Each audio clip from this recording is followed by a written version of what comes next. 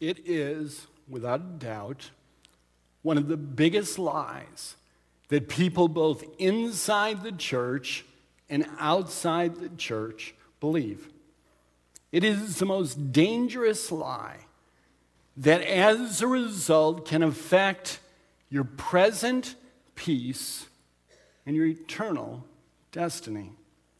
It's a lie that as a pastor for over 30-some years, I have heard repeated over and over again. It's a lie that we need to look at today on this Palm Sunday so that we can better understand the truth. Take your Bibles, turn to Luke 23. Luke 23. If you don't have a Bible, there's one in the seat in front of you, or you can follow on the screen.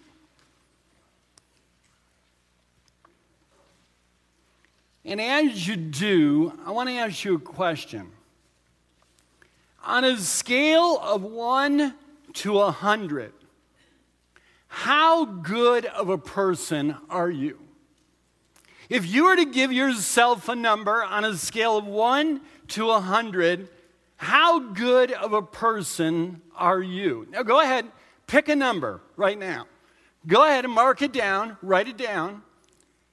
I didn't say ask your spouse how good of a person you are. I said how good of a person are you from a scale of 1 to 100. Now the question may come up is, well, give me some perspective. Well, let's do that. The lower digits down here, like, 1 to 5, down in that area, I mean, these would be people like axe murderers, thieves, people with 5 or more cats. I mean, that's the kind of people, just kidding.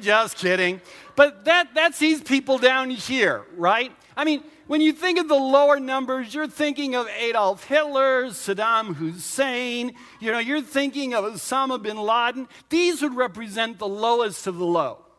Now, at the top, 100 would be Jesus, all right? None of you is there, so don't be thinking that, all right? But let's say the 90s, all right? The 90s, that would represent Mother Teresa, Billy Graham. Now, how many of you need to change your number, all right, as a result of all of that? But on a scale of 1 to 100, how good of a person are you? Now, when you compare yourself this way, 2 things happen. The first thing that happens is this. When you compare yourself to others, you can begin to feel better about yourself. I'm certainly not as bad as these people here. And so you can start to kind of put your chest out and say, yeah, I feel a little bit better about myself. I'm certainly not as bad as them. But it can also cause you to feel worse about yourself. If you look at these people up here, you know where this comes out? There's a couple different places. One is science project time for elementary age parents who have kids that are elementary age. Because you go into the science project, when the science projects are presented, and you go in and you think you did like up here, then you go in and you see this display and you know that kid doesn't have a PhD in chemistry. You know there's no way they could have come up with that all on their own. And you step back and thought, I thought mine was really good till I saw this. And your kids think that too. And they think, boy, I told you we should have had more help on this whole thing. And so you compare. Or let's say it's some event and the parents are supposed to bring food. And you quickly ran over to Wegmans and got some pie off the thing and put it in a glass thing so you could make it look like you made the whole thing. And someone comes in and they made these cupcakes that would kill on Cupcake Wars no matter what. And you step back as a parent and say, I thought I was up here, but I'm probably down here somewhere. And my kid's going to be in therapy as a result of all this. And so you start comparing yourself. On a scale of 1 to 100, how good of a person are you? Today we're going to look at 2 people who were with Jesus hanging on the cross. And as we look at this passage of Scripture, we're going to see these are not good people. Say that with me. not good people. Turn to your neighbor and say, they're not good people. Go ahead and do that right now. Now, let's look at Luke chapter 23, starting with verse 32. Now, 2 other men, both criminals, were led out with him to be executed. Now, the word criminals there, some of your translations may say thief or robbers. Literally, the term means workers of evil. These were not just petty thieves. These were deeper criminals, and as a result, they're being crucified. See, crucifixion was only one of many methods of execution. Crucifixion was held off to, first off, publicly humiliate a person, because a person would hang there naked to the elements. And it was also meant to be excruciating pain. As a matter of fact, the word excruciating comes from crucifixion, which means out of the cross. That's the level of pain. So when we see that these guys are being crucified and that Christ is being crucified, it's meant to humiliate them. It's meant then to put them through excruciating pain. We also found it is an expensive way of execution, because it would take 4 Roman soldiers. You had the centurion and 3 other soldiers that had to be there. And sometimes it would take days before someone would die from crucifixion. The victim would usually go mad from being exposed to the elements and animals starting to devour your flesh, and the fact that you were out there in the elements, and as a result, it could be days before you died. It was rare for a Roman to crucify a Roman, but they would normally crucify Jewish slaves who were not just petty thieves, but guilty of insurrection, something major. And so we find that Jesus is hanging on a cross, and on both sides of him, there are 2 criminals, one on the right and one on the left. Look at verse 34. And it says, Jesus said, Father, forgive them, for they do not know what they're doing. And they divided up his clothes by casting lots. And the people stood watching, and the rulers even sneered at him. They said, he saved others. Let him save himself. If he is the Christ of God, the chosen one. And the soldiers came up and mocked him too. And they offered him wine vinegar and said, if you're the king of the Jews, save yourself. And there was a written notice above him which said, this is the king of the Jews. And one of the criminals hurled insults and says, aren't you the Christ? Save us and yourself.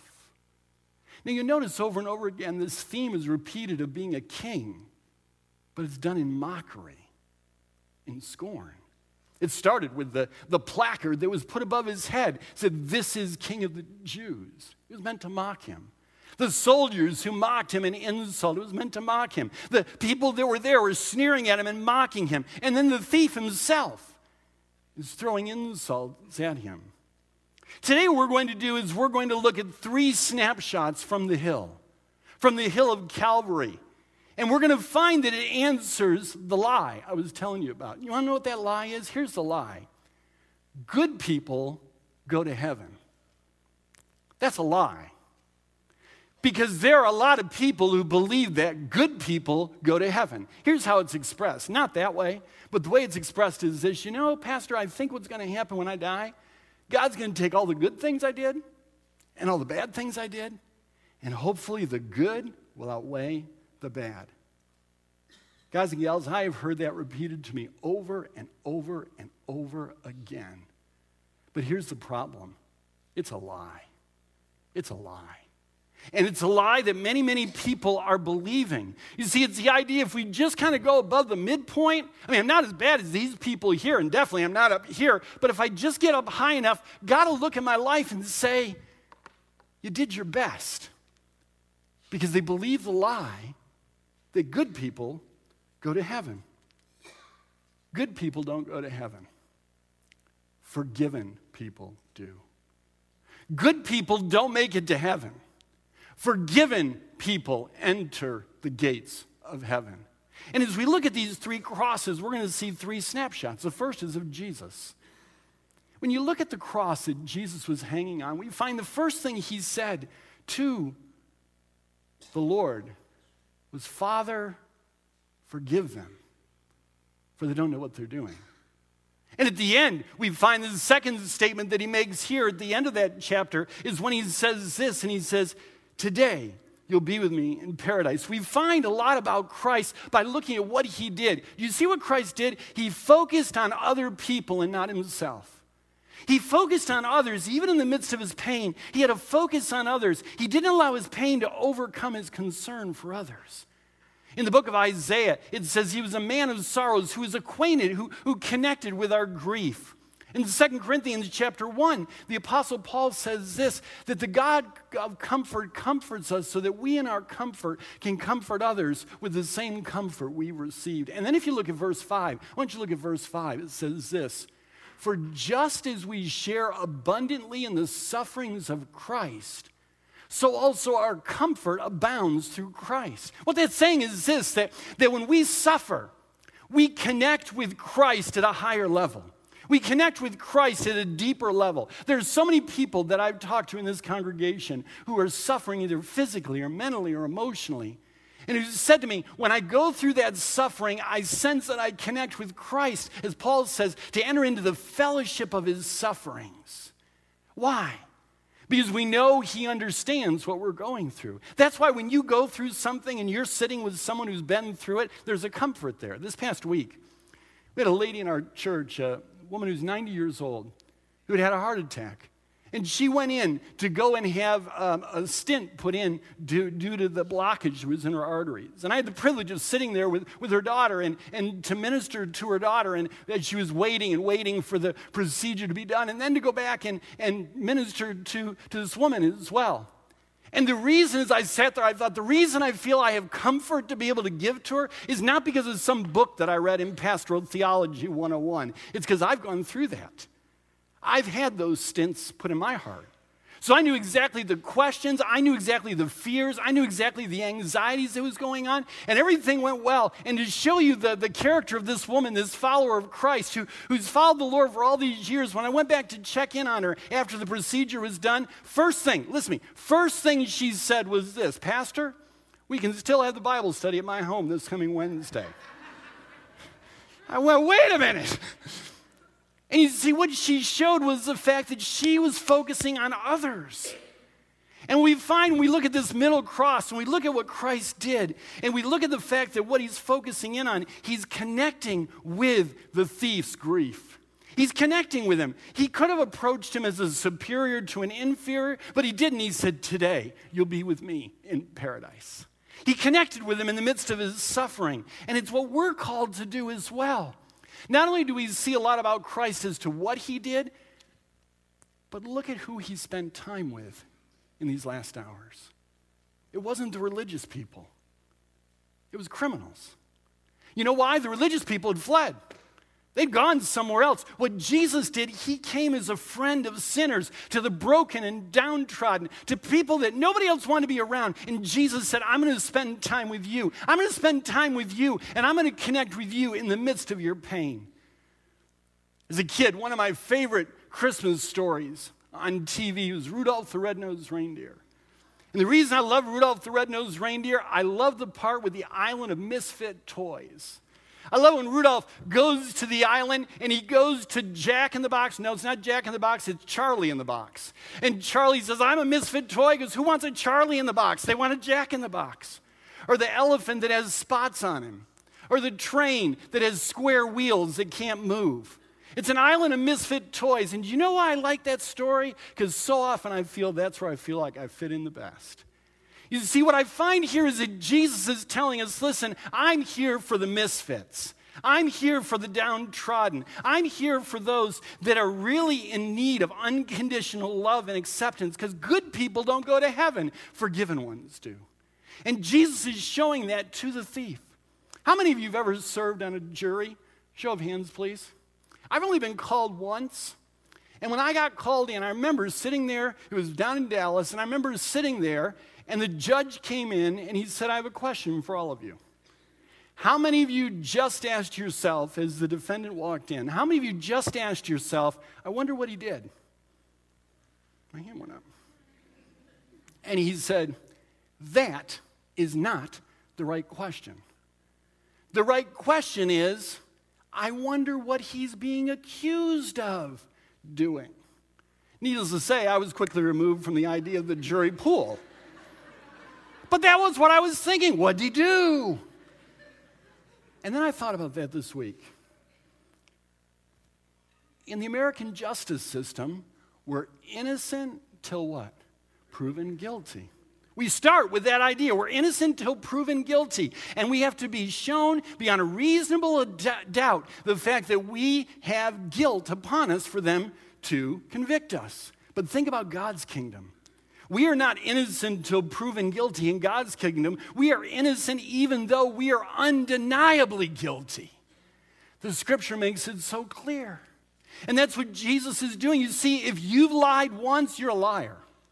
If you stole once, you're a thief. If you cheated once, you're a cheat. If you did any of these things as a result, Jesus is saying to all of you, you know what? No matter what you've done, I want to spend time with you. I love Thursday nights when we meet together with our friends at Celebrate Recovery. And one of the things that folks in Celebrate Recovery say to one another every single week, when someone says, I almost didn't want to come because I fell into my habit or my hang-up or my hurt, and I went back to it. Over and over again, these men and women will say to them, you know what, though? Your responsibility is just to show up here. Just to show up. Because this is where Jesus is to meet your need, right where you are. See, good people don't go to heaven. Forgiven ones do. Good people are not the ones called to be part of the kingdom. Jesus said this, blessed are the poor in spirit, for theirs is the kingdom of God. Jesus tells us, good people don't go to heaven. Forgiven ones do. That's the first snapshot we have of Christ. But then we have the thief, robber number one. And what does he say in verse 39 of chapter 23? One of the criminals who hung there hurled insults at him. The word hurled, he threw them at him over and over and over at him. He hurled insults at him. Aren't you the Christ? Save yourself and us. What's he saying? Get us out of here. I don't deserve to be here. I don't want to die. I don't want to go through this pain. I don't want to go through all of this. It's not what? Fair. It's not fair.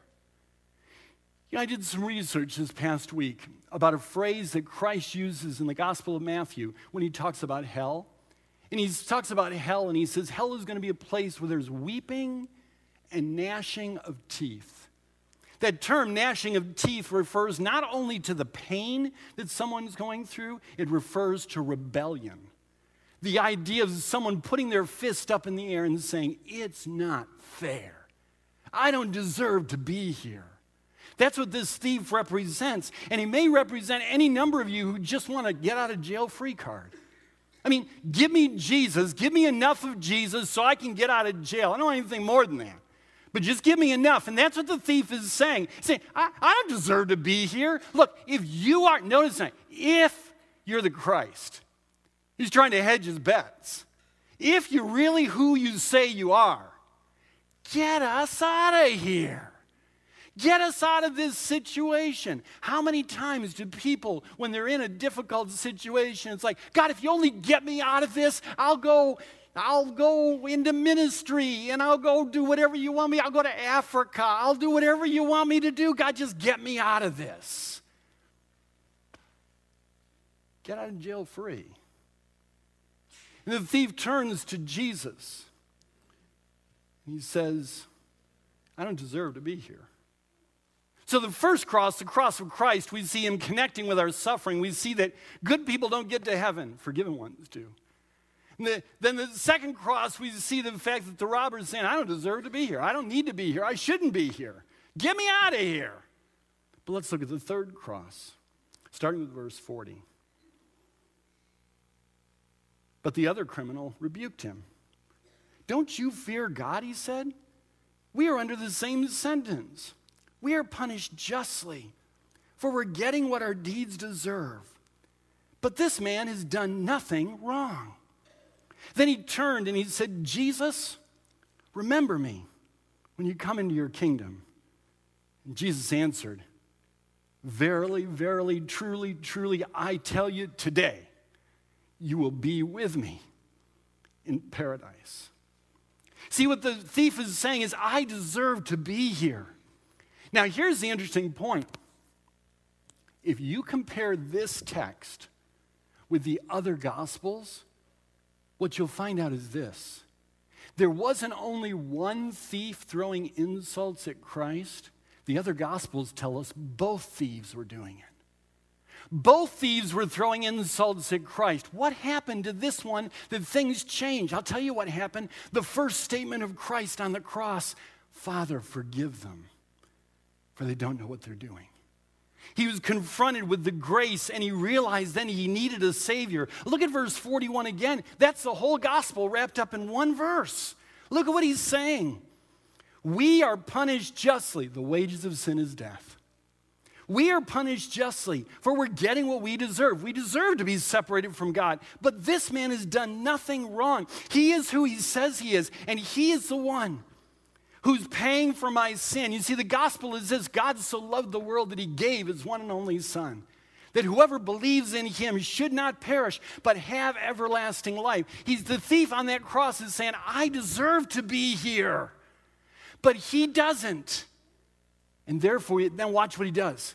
He turns to Jesus and he says, Jesus, the name he calls him by is not Christ, not God. Jesus, Jehovah saves. Jesus, remember me in your kingdom.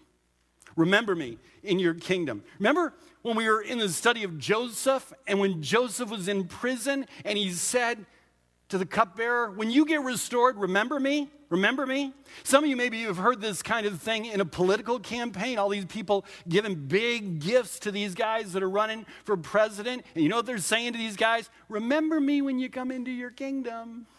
Remember me when you're coming into your kingdom and you got the power and you got the authority. The thief is just saying to Jesus, says, Jesus, just remember my name. Listen, I'm sorry. The old spiritual that says, oh Lord, please remember me, is totally scripturally inaccurate. You're not going to have to remind God to remember you. Jesus said this. He didn't say, okay, I'll remember you. Jesus, watch this, went even further. He went even further. He said, not only will I remember you, today you will be with me in paradise. That's grace. That's grace. To a thief, to an insurrectionist, to someone who's a worker of evil. The word paradise is the exact same word that was used to describe the Garden of Eden. It was a word that was used of a king when he talked about his garden. And what he would do is he would invite someone to be with him in his garden. Remember the old hymn, I come to the garden alone? And he walks with me and he talks with me and he tells me I am his own. And the joy we share as we tarry there, none other has except those that are his own. He says to Jesus, remember me. He's acknowledging his guilt. He's acknowledging his need of a Savior. He's accepting his Savior for who he is. He's seeing Jesus as the King. Listen, up to this point, nobody got the idea that he was the King. They were mocking him. They put the thing above his head. They were putting the robe on him. They were mocking him. They were throwing insults. It's the thief. It's the thief who gets it. And it's a thief who then says, remember me when? Not if, not possibly, but when you come into your kingdom, remember me. And he makes it so clear. I know who you are. I deserve to die. I deserve to be separated from God because good people don't go to heaven. Forgiven ones do. And we need to understand what he's saying here. It's a lie. It's a lie. When you grab a hold of the idea that good people go to heaven, they don't. Forgiven ones do. It's an illustration of grace. Karl Barth, the theologian, said this was the very first church service.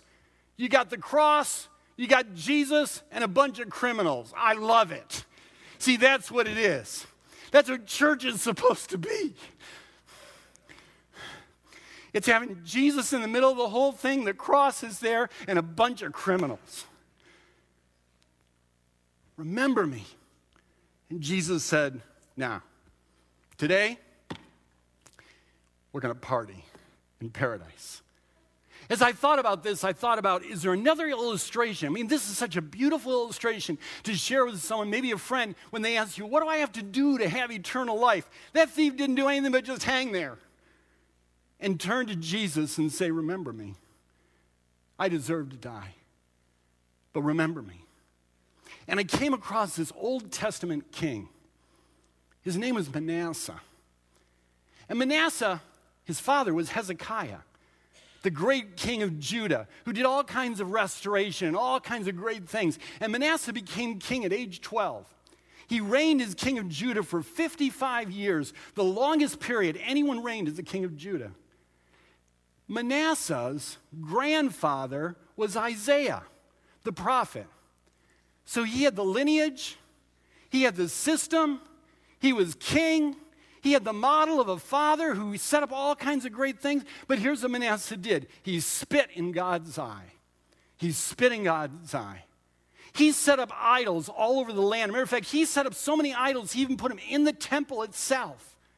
He caused for prostitution to spread throughout all the land. He set up idol worship to the god Molech, which was this god that they would put fire in this hollow body of this statue, and the hands would heat up, and then they would sacrifice children on this god's hands. And this man not only did that, he sacrificed his own son that way. Manasseh killed his grandfather Isaiah. Jewish tradition says he sawed Isaiah in two. This was a horribly wicked man. He was so wicked that it came to a point the scripture says he undid everything his father did. And as a result, he did more things that were horrible in God's sight than any of the nations all around them. He broke every one of the 10 commandments, and God had finally come to the point. Look at 2 Chronicles 33:10. Just look on the screen. It says, the Lord spoke to Manasseh and his people, but they paid no attention. He kept speaking to him. Manasseh said, I'm not going to listen. I'm not going to listen. Next verse. So the Lord brought against them an army of commanders of the king of Assyria, who took Manasseh prisoner, put a hook in his nose, bound him with bronze shackles, and took him off to Babylon. A hook in his nose, not a nose ring, a hook in his nose. And he drags him off to Babylon because God says, I've had it. No more. Next verse. In his distress, watch this. The word distress literally means when he felt hemmed in, when he felt he couldn't turn any place else. Watch. He sought the favor of the Lord. Read it with me. He sought the favor of the, when I say read it with me, it means with me. All right. He sought the favor of the Lord his God and humbled himself greatly before the God of his ancestors. He found God. You're like, yeah, isn't that rather convenient? I mean, isn't that rather convenient that all of a sudden this guy who killed all these people, sawed his grandfather in two, killed his own son, spread prostitution, idol worship, he finds God. Of course, God's going to get him, right? Next verse. And when he prayed to him, the Lord was moved by his entreaty, and he listened to his plea. So he brought him back to Jerusalem and to his kingdom. And Manasseh knew that the Lord is God. That's grace. That's grace. And so as a result, what we find here is we step back and we look at that and we say, that's not fair. There is no way that's fair. But you see, good people don't go to heaven. Forgiven ones do. And let me tell you this. You want to know how much grace was shown on Manasseh? Watch this. If you go to a passage of Scripture that most of you skip over whenever you read the Bible, it's Matthew chapter 1, the genealogy of Christ. You skip over it. I know you do. You know, the begats and all that goes on with that. You skip over it. Guess who's in the genealogy of Christ? Manasseh. That's grace. That's grace. Because you see, good people don't go to heaven. Forgiven ones do. And someone said it this way, the mystery of the gospel is one person will hear with indifference and one will respond with faith. Which one will you be? You see, the question is this, not what's your number, but when you trust Jesus Christ as your personal Savior, Christ is your 100. So when God looks at you, he doesn't see you as a 30, a 40, a 20, a 70, an 80. He sees you as 100 because you're wrapped up in the righteousness of Christ. He doesn't see you as condemned. He doesn't see you as a worm of a sinner. He sees you as accepted in the beloved because you're wrapped up in the righteousness of Christ. And so as a result, we understand that what we're being taught here through these three crosses is this: good people don't go to heaven, forgiven ones do. The question is, have you accepted the gift? Have you accepted the gift? Are you the thief on the one side that just wants to get out of jail free card? Or are you the thief on the other that says, I deserve to die? He doesn't. Lord, remember me. Remember me. Let's pray. Father in heaven, thank you so much for the truth of this word. Thank you so much for the promise that we have if we just confess you as our Lord and believe in our heart that you were raised from the dead, we can be saved with every head bowed, with every eye closed, and nobody looking around. See, you can acknowledge you're a sinner, but till you accept the gift, you can't call yourself God's child. See, well, how do I accept the gift? By praying a simple prayer like this. It's not a magical prayer, but it's a prayer that communicates the depth of your heart. You can pray it right now in your heart, right seated where you are. Dear Heavenly Father, I know I'm a sinner, and I deserve to die. I accept what Jesus did for me as payment for my sin. I accept his resurrection as the power for victory over sin. I choose today to make him my Lord and my Savior. In Jesus' name, amen. If you prayed that prayer for the very first time, we want to know it. You can either email me, you can stop by the Welcome Center and drop a Connect card off. You can come and talk to us afterwards. But today's the day to make that decision. Which one will you make? Good people don't go to heaven. Forgiven ones do. Let's stand together as his forgiven ones and worship Jesus, Son of God.